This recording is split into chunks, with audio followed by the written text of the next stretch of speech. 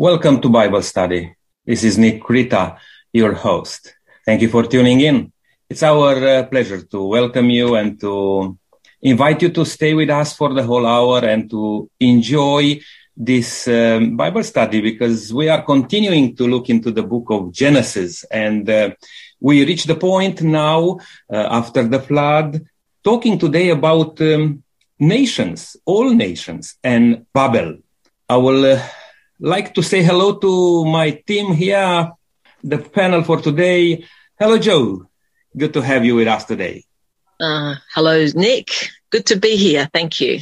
And Brenton, it's good to have you with us. Nick, it's always a pleasure to be part of our panel. Really looking forward to today's discussion. Lydia, thanks for joining us. Yes, thank you. It's a special privilege. And Len, it's good to have you too. Thank you, Nick, and hello, listeners. And it's good to have with us today Ken. Ken, thank you for preparing this Bible study and facilitating today. Welcome to the program. Thank you, Nick. Always a privilege to be here. And over to you, Ken. Please take us through. After the flood, the biblical account shifts from a focus on the single individual, Noah, to his three sons, Shem, Ham, and Japheth. The particular attention on Ham, the father of Canaan, introduces the idea of Canaan, the promised land, an anticipation of Abraham, whose blessing will go to all the nations. However, the line is broken by the Tower of Babel. Once again, God's plans for humankind are disrupted. What was supposed to be a blessing, the birth of all nations, becomes another occasion for another curse. The nations unite in order to try to take God's place. God responds in judgment on them, and through the resulting confusion, the people get scattered throughout the world, thus fulfilling God's original plan to fill the earth. In the end, in spite of human wickedness, God turns evil into good. He has, as always, the last word. The curse of Ham in his father's tent, and the curse of the confused nations at the Tower of Babel, eventually will be turned into a blessing for all nations. But before we get started today, let's seek the Lord in a prayer. Joe, would you like to pray for us?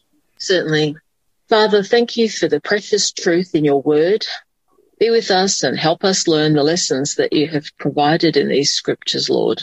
Send your Holy Spirit to enlighten our minds and help us to be open to the leading of your Spirit. Help us always to be faithful and true to you, to see when pride and selfishness threaten our peace and safety, and always guide us back to humility. In Jesus' name, amen. Amen. Thank you, Joe.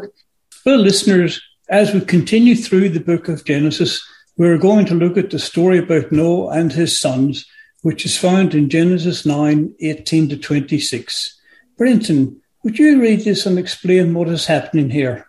Yes, Ken, we can do that. It says, now the sons of Noah also went out of the ark with. They were Shem, Ham, and Japheth. And Ham was the father of Canaan.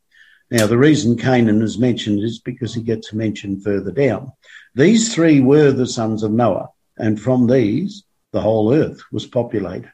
And Noah began to be a farmer and planted a vineyard. Then he drank of the wine and was drunk, and became uncovered in his tent. And Ham, the father of Canaan, saw the nakedness of his father and told his two brothers outside. But Shem and Japheth took a garment, laid it on both their shoulders, and went backwards and covered the nakedness of their father. Their faces were turned away, and they did not see their father's nakedness. So Noah awoke from his wine and knew what his younger son had done to him. Then he said, cursed be Canaan, a servant of servants. He shall be to his brethren. And he said, blessed be the Lord, the God of Shem, and may Canaan be his servant. May God enlarge Japheth, and may he dwell in the tents of Shem, and may Canaan be his servant. And Noah lived after the flood 350 years. So all the days of Noah were 950 years, and he died. Quite a bit in there, Ken. Let's summarise it as quickly as we can. The issue of having a vineyard is not a problem. The text does not suggest that Noah was simply a vineyard man. It simply suggests that he planted a vineyard. He may have done other agricultural pursuits as well. That in and of itself is not wrong. What is rather interesting is that he planted a vineyard, made wine from it. Obviously, it seems as though he was familiar with the issue of fermentation, because one of the sins that God destroyed the antediluvian world for, Ken, was the sin of drunkenness. And so he would have been aware of this. And yet it seems that somewhere along the way he brewed some wine, drank it himself, and he fell into a drunken stupor to such an extent that he actually found himself uncovered. In other words, he was naked. Whether Ham was the one who actually saw him or whether Canaan, his fourth son, saw him, the Bible isn't totally clear on. It seems as though Ham saw it.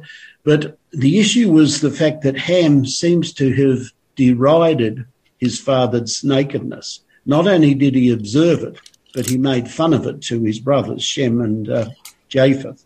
Their response, conversely, was to walk backwards into the tent with a rug or blanket or garment holders and place it over their father to protect his nakedness.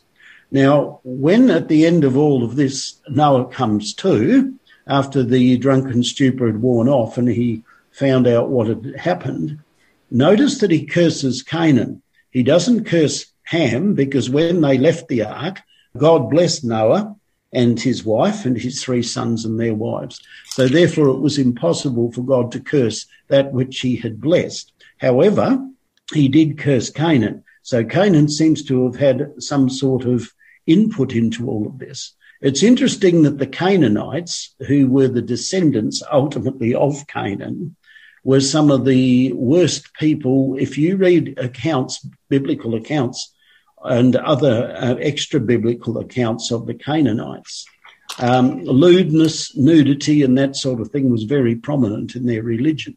And I found it really interesting when it goes down and says that the descendants of Ham would serve Shem and Japheth.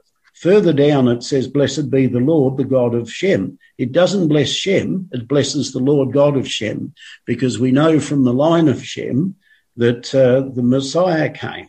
And I found that particularly interesting. May God enlarge Japheth, and may he dwell in the tents of Shem. Interestingly enough, the Japhethites consisted of the Greeks and the Romans and some other groups as well, who ultimately subjugated Israel. But as looking further down the track, Ken, as a result of all of this, we know that the gospel went to the Greeks, the gospel went to the Romans. So they shared in the blessings that the Messiah brought. To dwell in the tents of somebody suggests security and safety. And I found this really, really interesting. I think it's an interesting prophecy. I believe that God was fulfilling his covenant here through the prophecy that Noah made. Lita, you had something to say? Now we can see here Noah, the guy who was very faithful to God, obedient, following God's instructions. He was the missionary, talking to people about God's love and God's salvation through this act. And now we can see him drunk. So what is all about here? Because was this a weakness? Was this a temptation?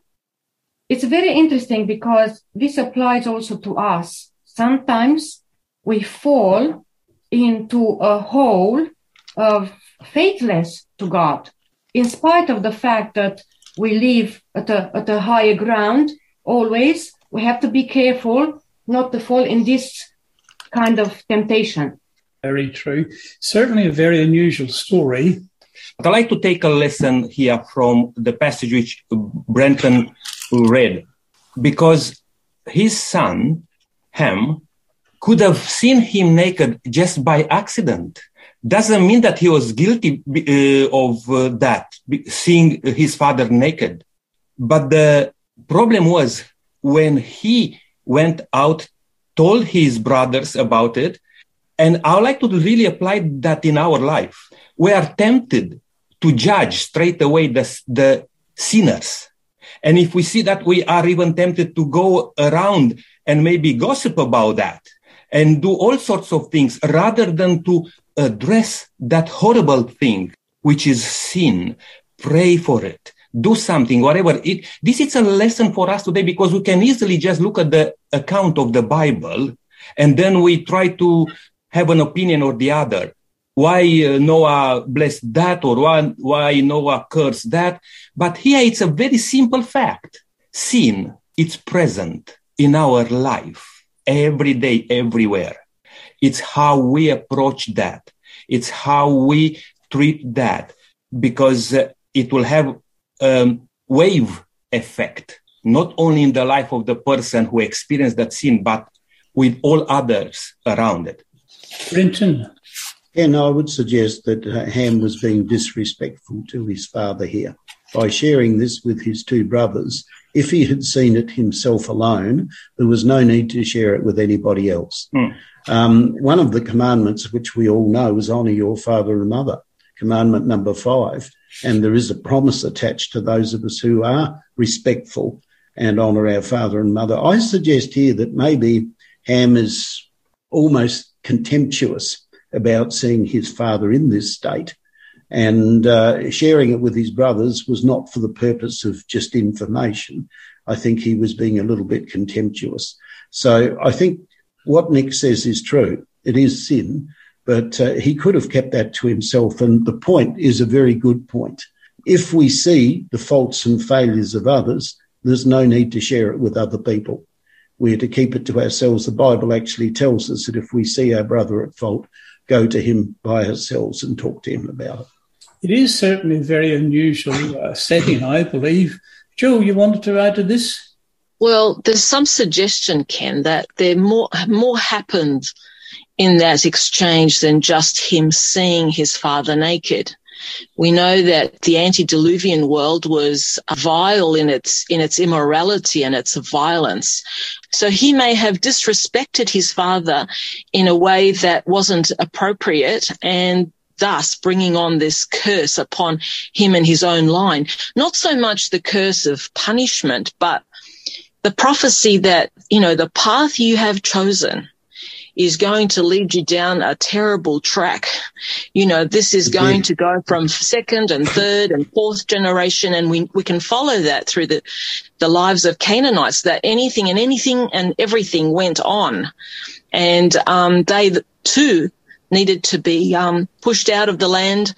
He wanted them to reform, but there was a consistent resistance to his spirit. And I think this is something that Canaan had. Don't forget, these people came from the antediluvian world, and so Noah alone was just, so you have 7 other people in the ark who have still, even Noah himself's not perfect, let alone the people that were with him. They weren't, perfect people. They had the baggage of the antediluvian world. So some people, commentators actually suggest that a lot more happened than just the viewing of the father's naked body. Rachel? I would like to also to mention very quickly, which is worthy, that Ham did not just see by accident his father's nakedness, but also he went around and talked about it. And without even trying to take care of his father's problem, but in contrast, his brothers' immediate reaction was to cover their father, while Ham left him naked. So the issue here is that he didn't show respect for one of his parents. So there is a lesson here for us.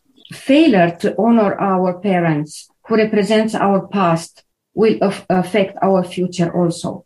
How does Noah react to what happened here in Genesis 9 and shown in verse 26-27? Brenton already read this in his earlier reading of the passage. But Noah, when he regained sobriety, he realized what had happened. How he did that, I'm not really sure.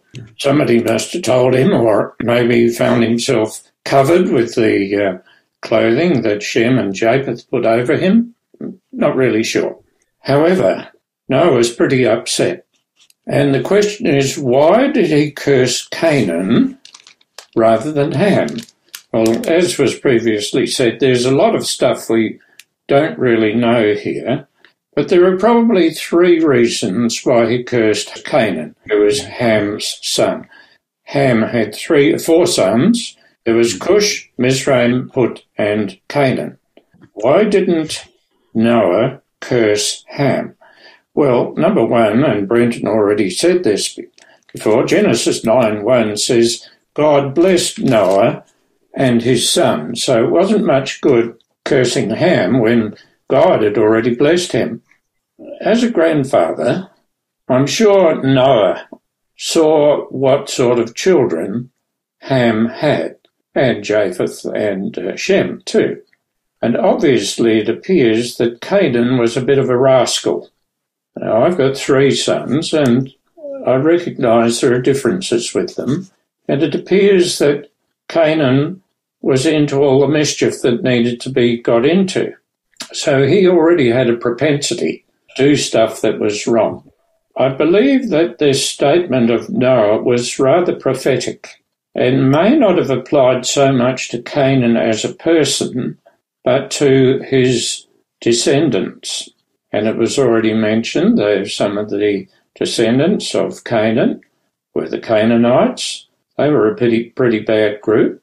There were the Hittites. They were a pretty bad group. Yeah. The Amorites, they were a bad group. And then there were the Jebusites, and the Sidonians, and the Phoenicians, and a couple of others.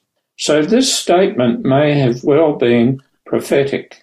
It's also interesting to realise that all of these descendants of Canaan, at some period of time, made war with the descendants of Shem and Japheth. And it appears that pretty much all of the descendants of Canaan became very idolatrous. There was no room for God in their lives. And so this statement, this curse that Noah pronounced against Canaan, may have been very far-reaching, not just to him as an individual, but from the races of people who resulted from him. Thank you, Len. That was a really well explained answer there. We can see from the scriptures that God did indeed bless Noah and his sons, which was similar to Adam. Why was this, and why is it important to us? Joe, would you like to expand on this? Look, it's interesting that a large portion of some chapters is devoted to genealogies, okay? And some people might wonder, well, what's a genealogy?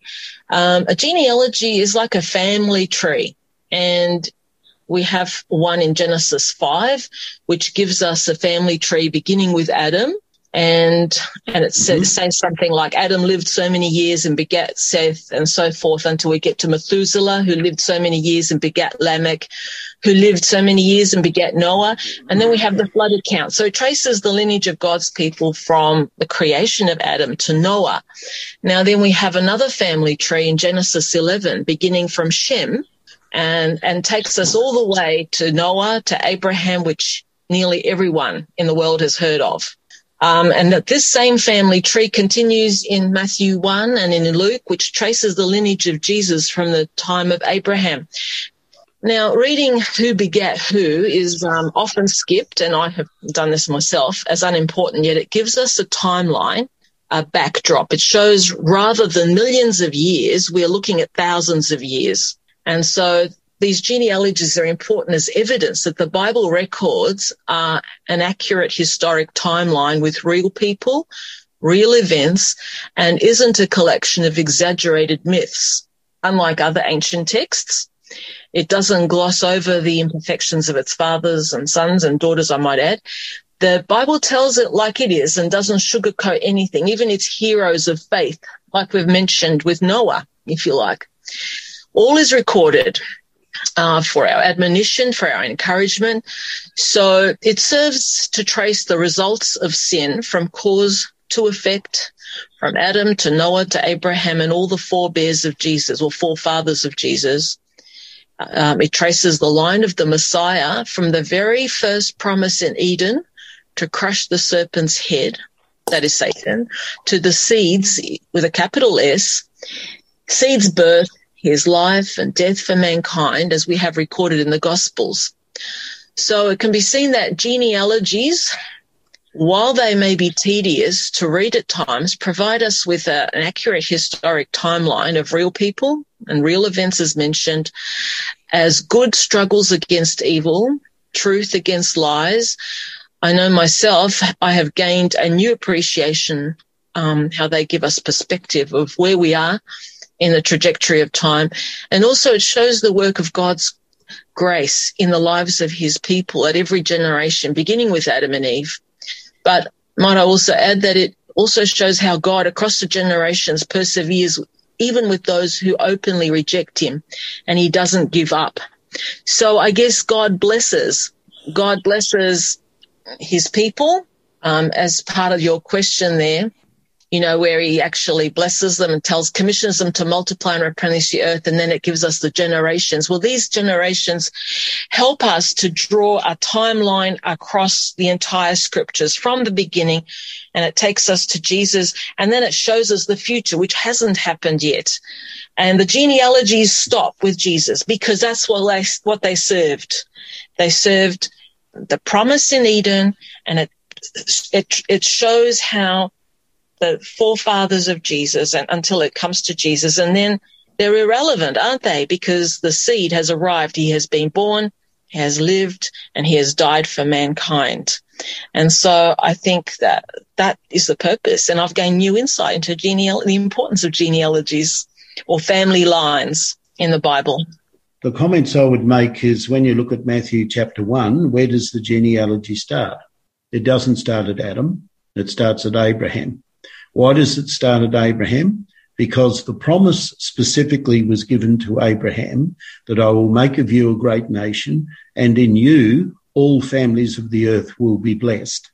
Now, Joe did touch on Genesis 3:15, which was the first what we call messianic prophecy.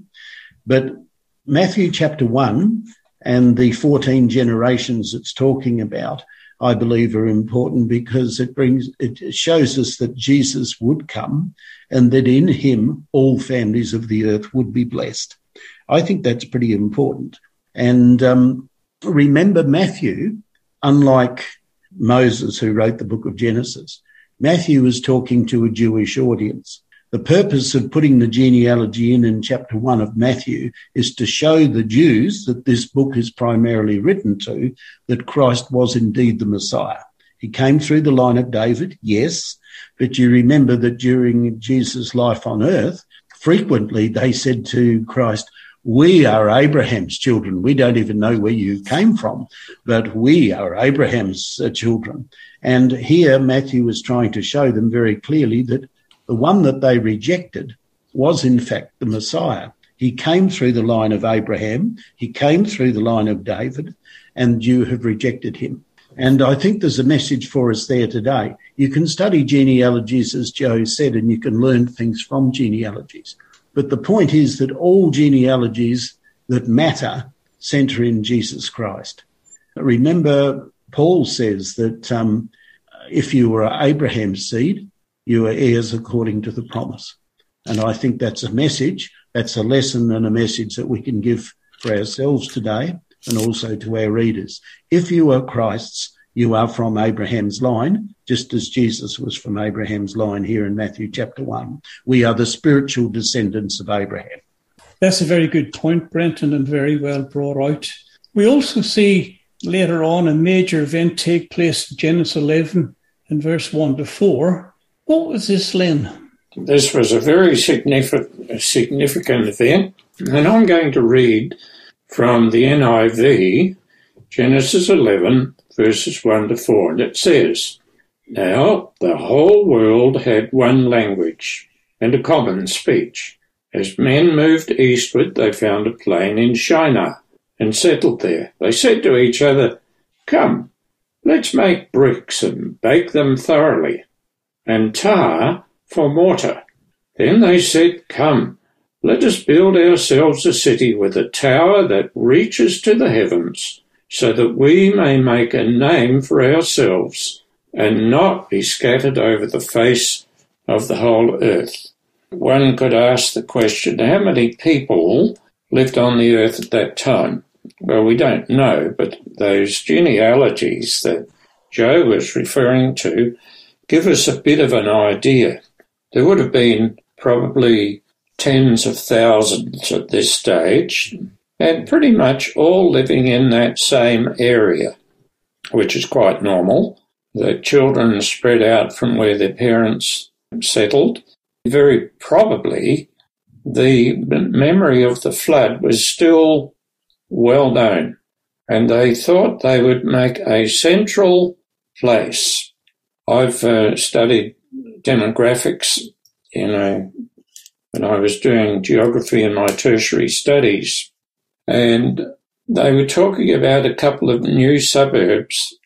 One of them was in Sydney, and they mentioned there that the importance of town planners to have a central part in any new suburb, a shopping centre or something like that.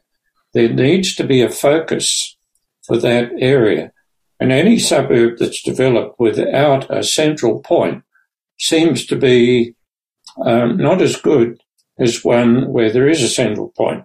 Now, these people agreed to make a city with a tower that supposedly would reach to the sky. Now, I said before, this might be because there were remnant memories of the flood. And they thought, well, if there's another flood, we can escape it. Well, now, they actually began this project, and the Lord did something about that. We'll deal with that shortly. So the question, what's wrong with building that tower?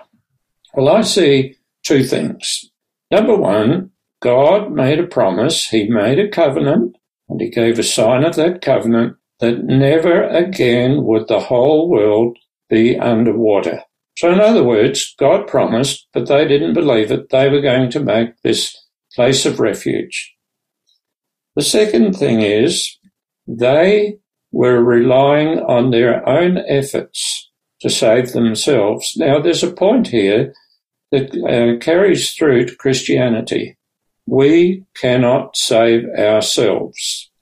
It doesn't matter what we do or how good we think we are, we cannot save ourselves. That is the work of God. It is by grace we are saved through faith, not of yourselves. So here are probably two reasons. Number one, they discounted the promise of God never to flood the world again, and they thought they could do it on their own.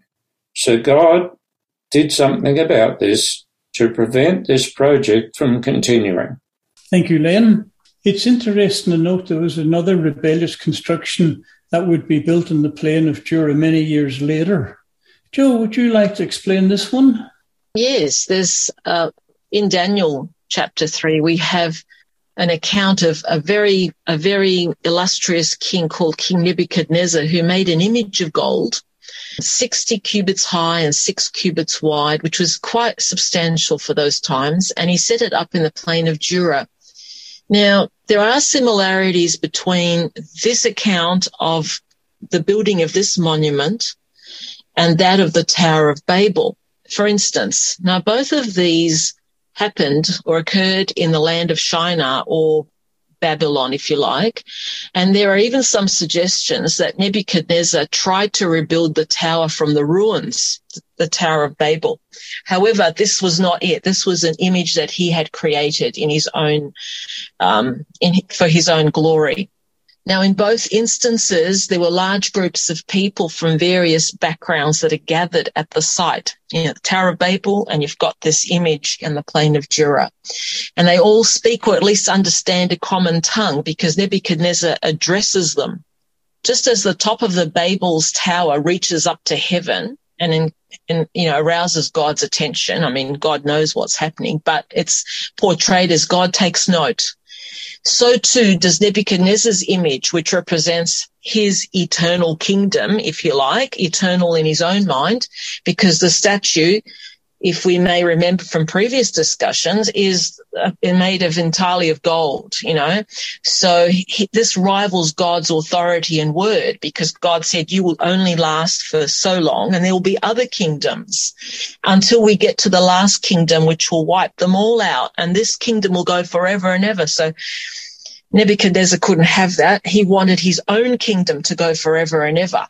And we might even remember that there were heavenly watchers in that account as well, who took note of Nebuchadnezzar's grandiose ideas. Just to summarize it, both structures, the Tower of Babel and the statue on the plain of Dura, built in direct opposition to God. Nebuchadnezzar wanted to be more than just the head of gold. This wasn't enough. And as I've mentioned, he wanted his kingdom to be eternal, which we know it couldn't have been. And in the Tower of Babel, they disbelieved God and thought they might save themselves without him.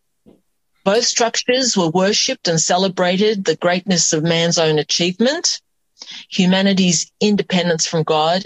In fact, in both cases, man had become his own God, his own savior. And unfortunately, or fortunately, both structures never reached their aspirational goals. Both became abandoned, forgotten, and virtually no trace left of their ever existed. Someone actually said the monument to their pride became the memorial of their folly, which I think is aptly put. Okay, I would like to mention that this bunch of people that lived after the flood, they gathered together and they wanted, first of all, to make a name for themselves. And secondly, contrary to God's command, they wanted not to be scattered over the face of the whole earth, in spite of the fact that God said, multiply and fill the earth.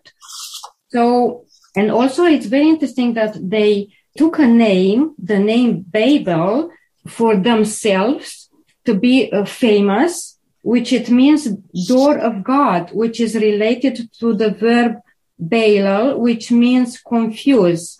Also, they wanted to establish a government which should be independent of God. And as history repeats, they wanted to reset, to make a new reset, like a new world order in that time, in spite of God's commands. Nick, how did this situation reflect the character of Satan? Ken, that's a very good question, and particularly mention now the enemy of God, Satan, coming into the picture, because all the things which we talked about, it was the effect of the rebellion of one of God's angels, Lucifer. And if we want to talk a little bit about this, we can open the Bible in the book of Isaiah in chapter 14, and we can read there from verse 12 onwards about the fall of Lucifer. And it's interesting to pick up a couple of words here. It says in verse 13, "For you have said in your heart, I will ascend." You see the language again here, parallel with what we discussed about the Tower of Babel. "I will ascend into heaven. I will exalt my throne above the stars of God. I will sit on the mount of congregation. I will also sit on the mount on the farthest side of the north. I will ascend above the highest of the clouds." I don't know, maybe in heaven there are clouds. I don't know that, but it's interesting the language, because many people dismiss this passage in the Bible thinking that refers to an earthly situation and king, because just before, if you read the few verses before, it talks about the king of Babylon. And God says about how he will discipline, if you like, the king of Babylon. But here it's a transition to the fall of Lucifer, Satan, who's the enemy of God. And that's why many people, they don't believe in Satan. They don't believe in evil one. They will apply this to all sorts of things and to earthly powers. But actually what God is trying to tell us here, using this interchanged language like from the earth and language from heaven. Sons of God, I will ascend about the stars of God, which refers to heavenly beings, and then talks about the clouds and so on and so forth. What will be the lesson which I will take from here, Ken and panel, is that behind any struggle, behind any action, sinful action, is the master of all. It's Satan. And we need to protect ourselves. We should not allow or open ourselves up that the Satan can do his work in our life. But we should place ourselves in the hands of the Creator, in the hands of God, who can take care of us and who can make a name for us. Not that we are able to make a name for us. Nations today, the horrible war in Ukraine is just because somebody wants to make a name for himself.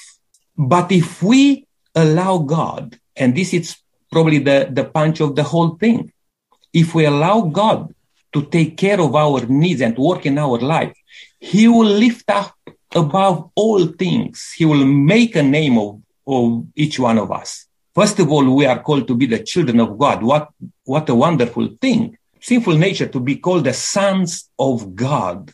I pray that today people will rethink all this aspect of me, us, power, ability, all those things, because they showed the ability. They were able to build that tower, like probably if we compare today, we can compare that maybe with going on the moon.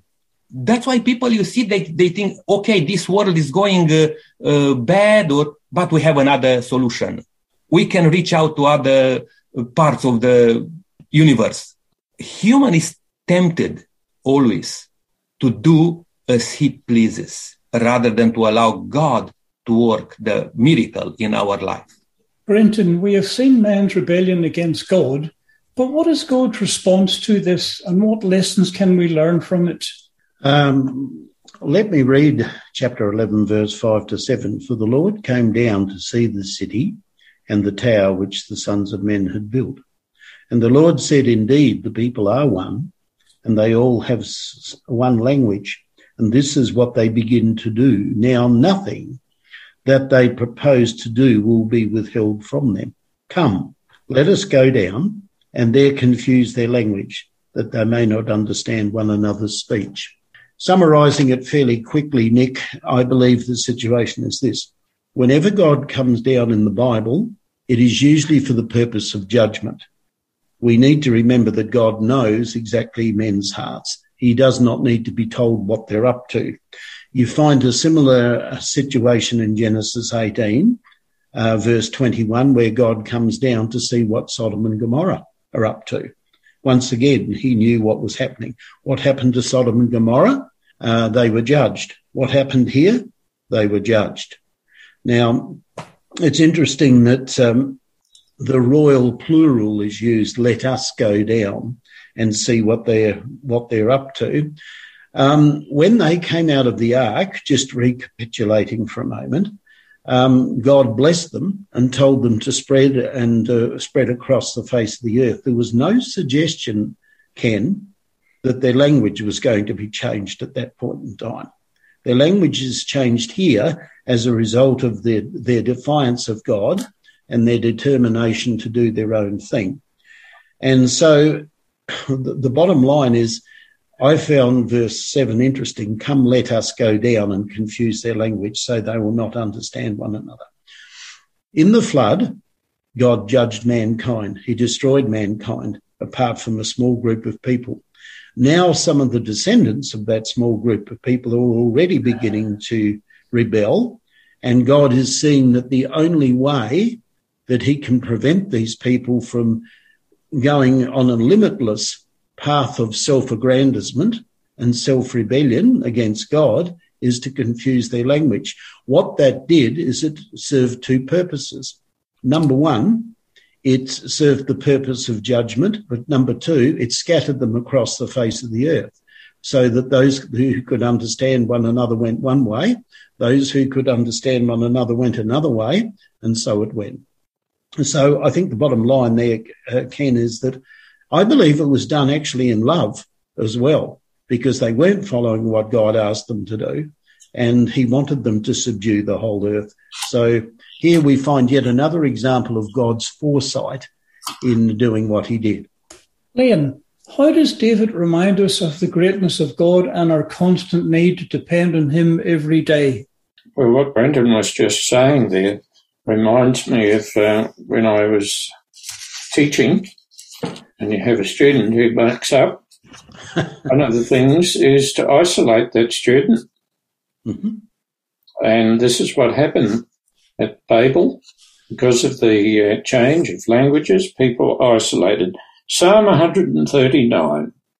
Here is David, the psalmist, addressing God. You know when I sit and when I rise. You perceive my thoughts from afar.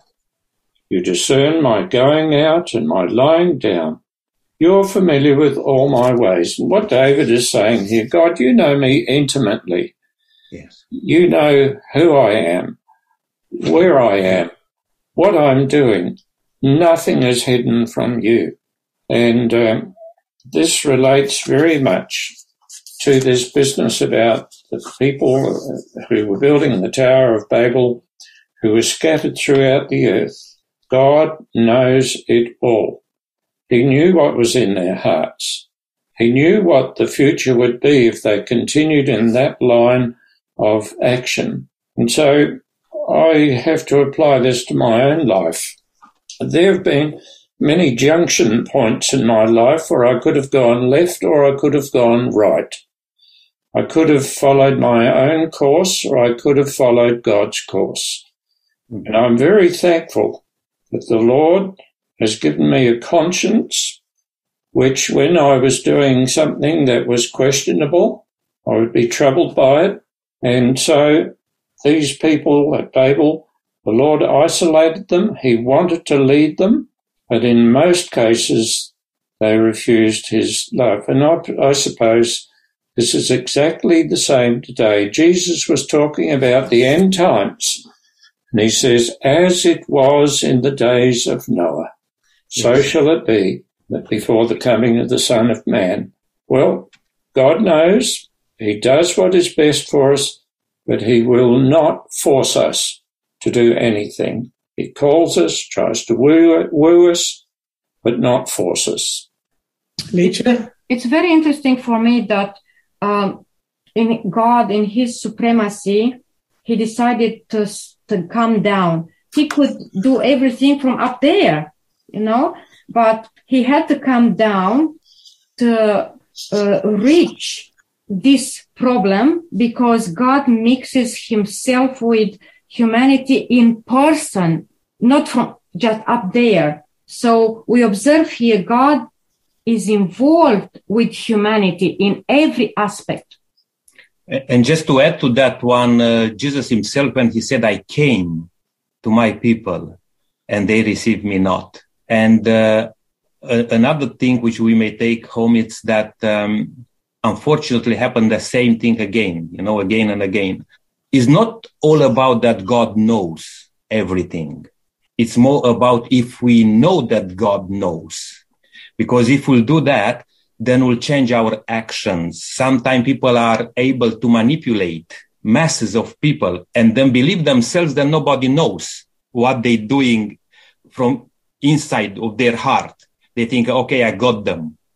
But if we realize that God knows everything, and Len mentioned something there that because of the free choice, God knows things and God had, but he'll say, okay, it's up to you if you want to do this or that. I believe God find other ways, and he always will find other ways to fulfill his plan. Even though sometimes we think and we believe, okay, that's not a turn from this point. trusting God because he knows the final thing in all aspects of our life. And we will be in a secure place if we allow him to take control. That's very, very true.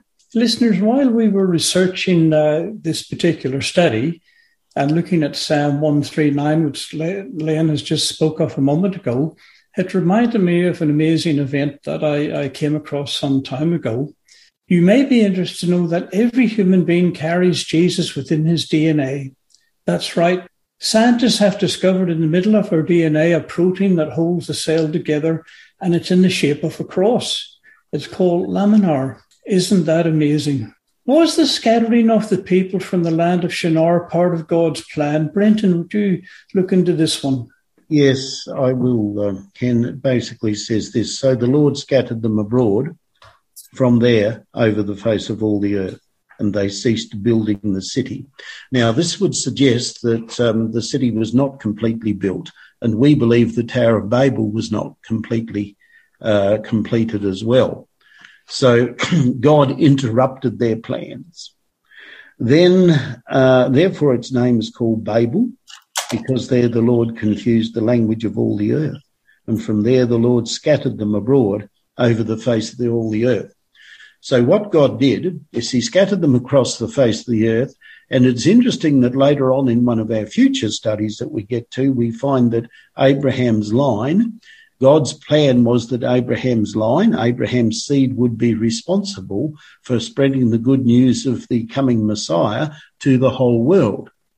Now, I find that particularly interesting, Ken, because it goes back again to what Paul said in Galatians, where he said there is neither male nor female, Jew or Greek, slave or free.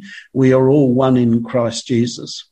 I believe that God scattered them across the world wisely so that not only would they subdue the planet and set up their homes and their businesses and their other things right across the world, but I think it also gave him an opportunity to be able to share the good news, as we will study in future studies, with everybody.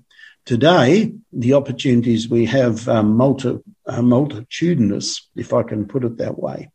Being able to share the gospel is a message that God has given to us today in the three angels' messages, where it's a universal message to come back to worshipping the true God.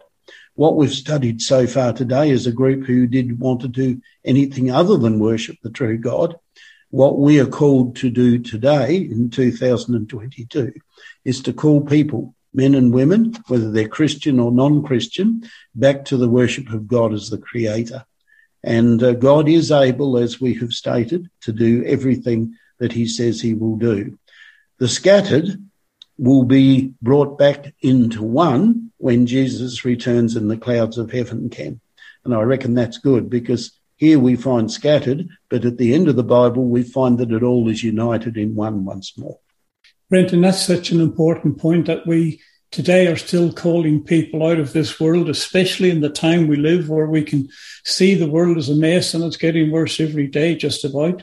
And we are called as Christians to share the gospel with everyone that we come into contact with, because time's running out very, very quickly. Panel, I'd like to ask you, where do we see the unfailing love of God revealed in this story? Well, I guess the unfailing love in this story is God is showing mercy by, I guess, Adam and Eve were to fill the earth. They were to have children and fill the earth. The new world, they were to have children and fill the earth. They were to go abroad and scatter and occupy the world. But they were fast replicating the same situation that they had before the flood. You know, they were together, they were colluding together to, become great and to, there was one culture, there was one language, and they thought they could just about do anything, and they could reach the high heavens with their Tower of Babel. And God was kind of left on the outskirts. And I guess by God confusing their languages, he was showing them his unfailing love. He did not want them to become self-destructive, just like the antediluvians had become, because one cannot be self-destructive and be happy. Sin does not bring happiness, and they were fast approaching that. And he wanted his creatures to be happy and healthy and to flourish and thrive. And so I guess God used something that happens almost naturally as well, and that is that languages that are in use are constantly evolving and changing.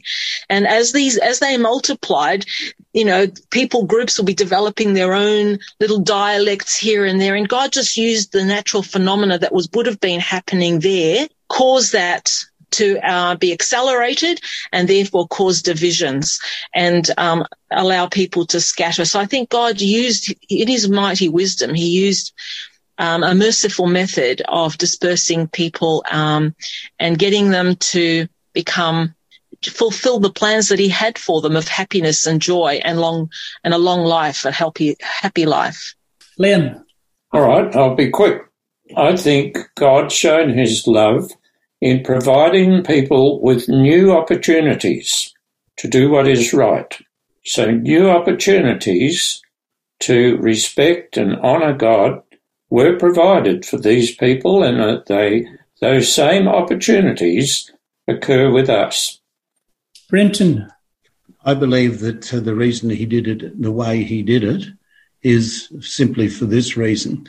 God, when he gives promises, he allows time for us to assimilate whether we're going to believe his promises and act accordingly. If he'd done something immediately that Shem was born, it would not have given an opportunity for people to see whether they were going to follow God or not. And I believe that's actually a very important point in this whole story today. God has allowed a number of generations to go by since the flood before he brings judgment on them in dispersing them by confusing their languages. He's given them an opportunity to see whether they will be faithful to him, whether they will believe implicitly what he has said. He says the same thing today. He says that he's coming back again. There are people today who don't believe that. And yet those of us who are faithful to the Lord, we believe that we will see him again. So I believe the reason for all of this is belief. God has given them sufficient time, sufficient generations to see whether they'll be faithful to him or not. Lecha? In the end, in spite of the human wickedness, we observe that God turns evil into good. So he was, as always, the last word. So the curse of Ham in his father's tent and the curse of the confused nations at the Tower of Babel will eventually be turned into a blessing for the nations. The curse of Ham will in fact be a blessing for all the nations, including whichever descendants of Ham and Canaan accept the salvation offered them by the Lord. And we observe here that the country Canaan was the promised land chosen by God to give to his people.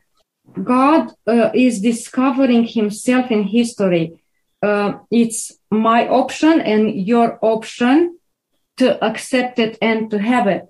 My last word is that an application is that God is looking for people who are in a process of transformation, not perfect people, but those who feel and are open again to receive God's love for the whole transformation.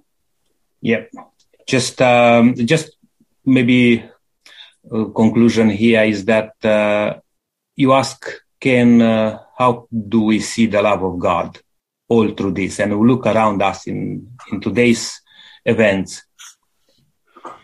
Personally, I would say I see the love of God because I have today. And today it's our time, not tomorrow.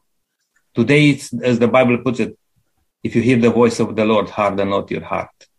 That's today, and that's the love of God, because God could have destroyed them again and again. Nobody could charge God for that. but in his love, he offers us another time. And that's today. My dear friend, I hope that you'll give your life to God today rather than wait to see the unveiling of the events in history, thinking that we'll see what's happening and I may consider one or the other. Regardless of what happens around us, our time is today. Thank you, panel. Well, listeners, we can see from this story that there are two really, really important points jump out, I believe. One is the love of God and his patience. The other one is the attributes of sin and the result. Judgment is coming soon and time is running out. I'd really implore you all to seek Jesus while he may be found. Len, would you like to close with a prayer? Yes, listeners, I invite you to pray with us.